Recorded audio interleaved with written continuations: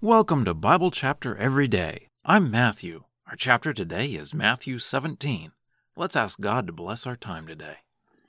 Heavenly Father, thank you for your word.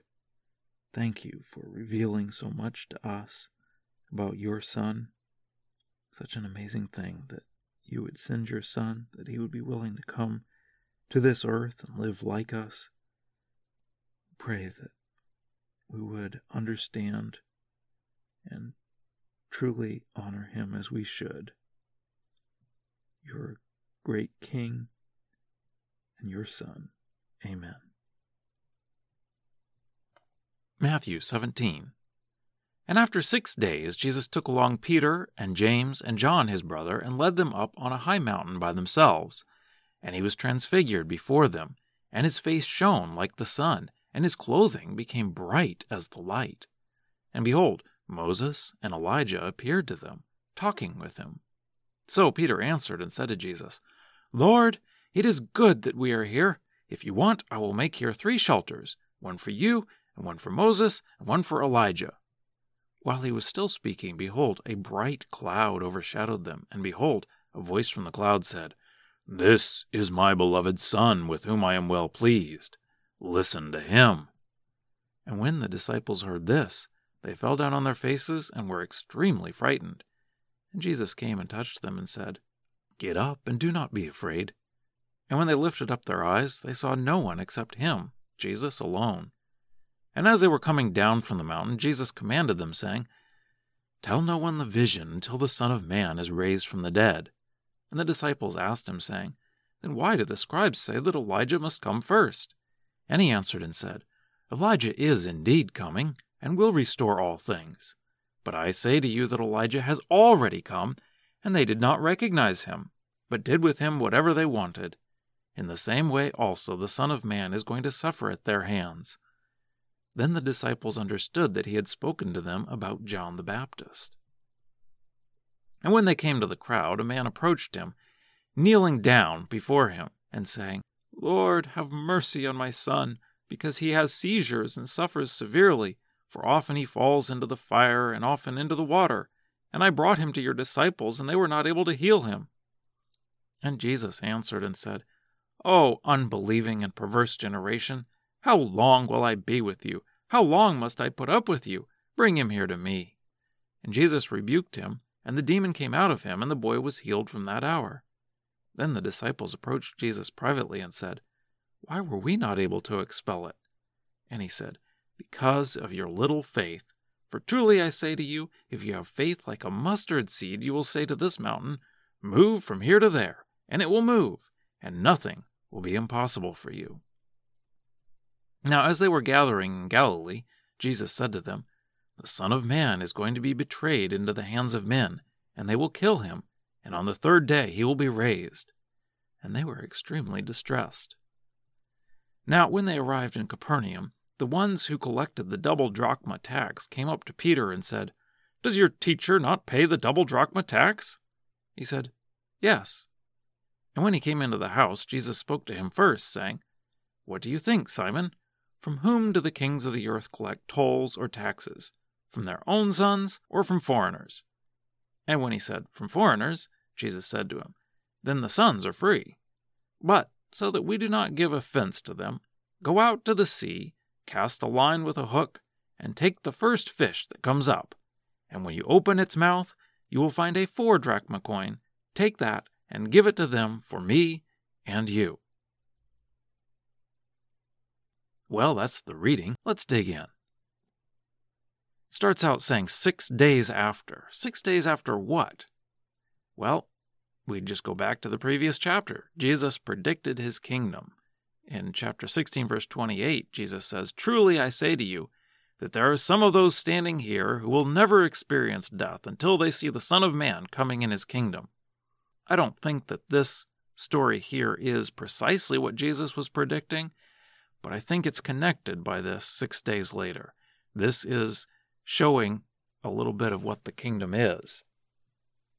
Jesus was transfigured, changed, so we call this the transfiguration. He shone in glory, and that reminds us of Moses' face after he was speaking with God and getting the law, he came down from the mountain with a shining face, Exodus 34:29. And it came about, when Moses was coming down from Mount Sinai, and the 2 tablets of the testimony were in Moses' hand as he was coming down from the mountain, that Moses did not know that the skin of his face shone because of his speaking with him. So when Aaron and all the sons of Israel saw Moses, behold, the skin of his face shone, and they were afraid to approach him. So Moses and Elijah appear here with Jesus. They were two, we talked about how they were forerunners. They left earth with unfinished business. Jesus is the true completion of that business. Moses had said that there was going to be a prophet like him to arise from their brethren to listen to him. So Jesus is that true prophet. Peter suggests here 3 shelters. That's probably wrong on multiple levels, but the basic problem I see is that makes Jesus equal to Moses and Elijah. But Jesus is far greater. Hebrews chapter 3 verse 5 says, "And Moses was faithful in all his house as a servant, for a testimony to the things that would be spoken. But Christ was faithful as a son over his house, whose house we are, if we hold fast to our confidence and the hope we can be proud of." So Peter was at least right about building one shelter. We are the house or the temple that is being built. Then they come down from the mountain. Jesus casts out the demon, and he talks about the littleness of their faith. Over and over, Jesus has criticized their lack of faith, or praised the faith of some who are healed. Faith seems like such a small thing, but it is what God is looking for in us.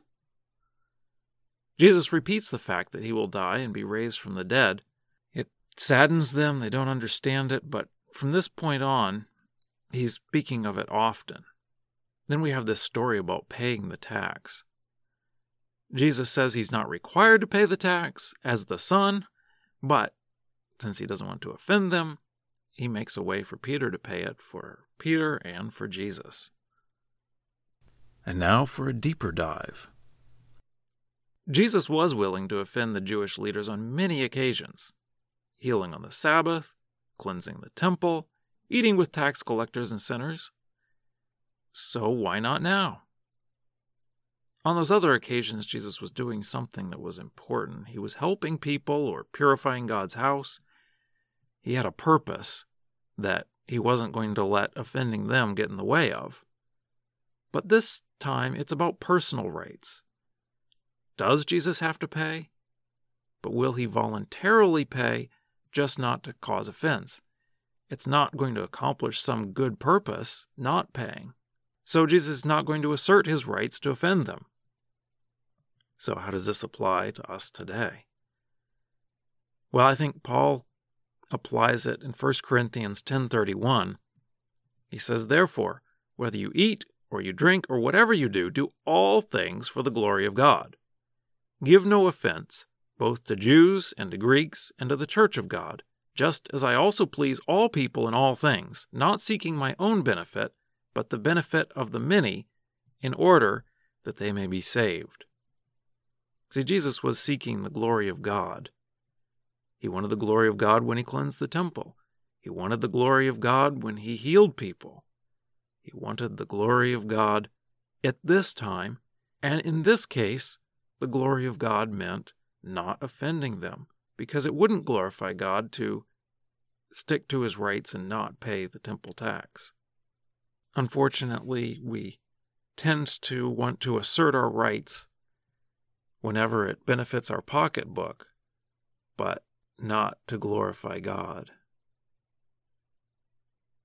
Scripture quotations are from the Lexham English Bible, copyright 2012, Logos Bible Software. Lexham is a registered trademark of Logos Bible Software.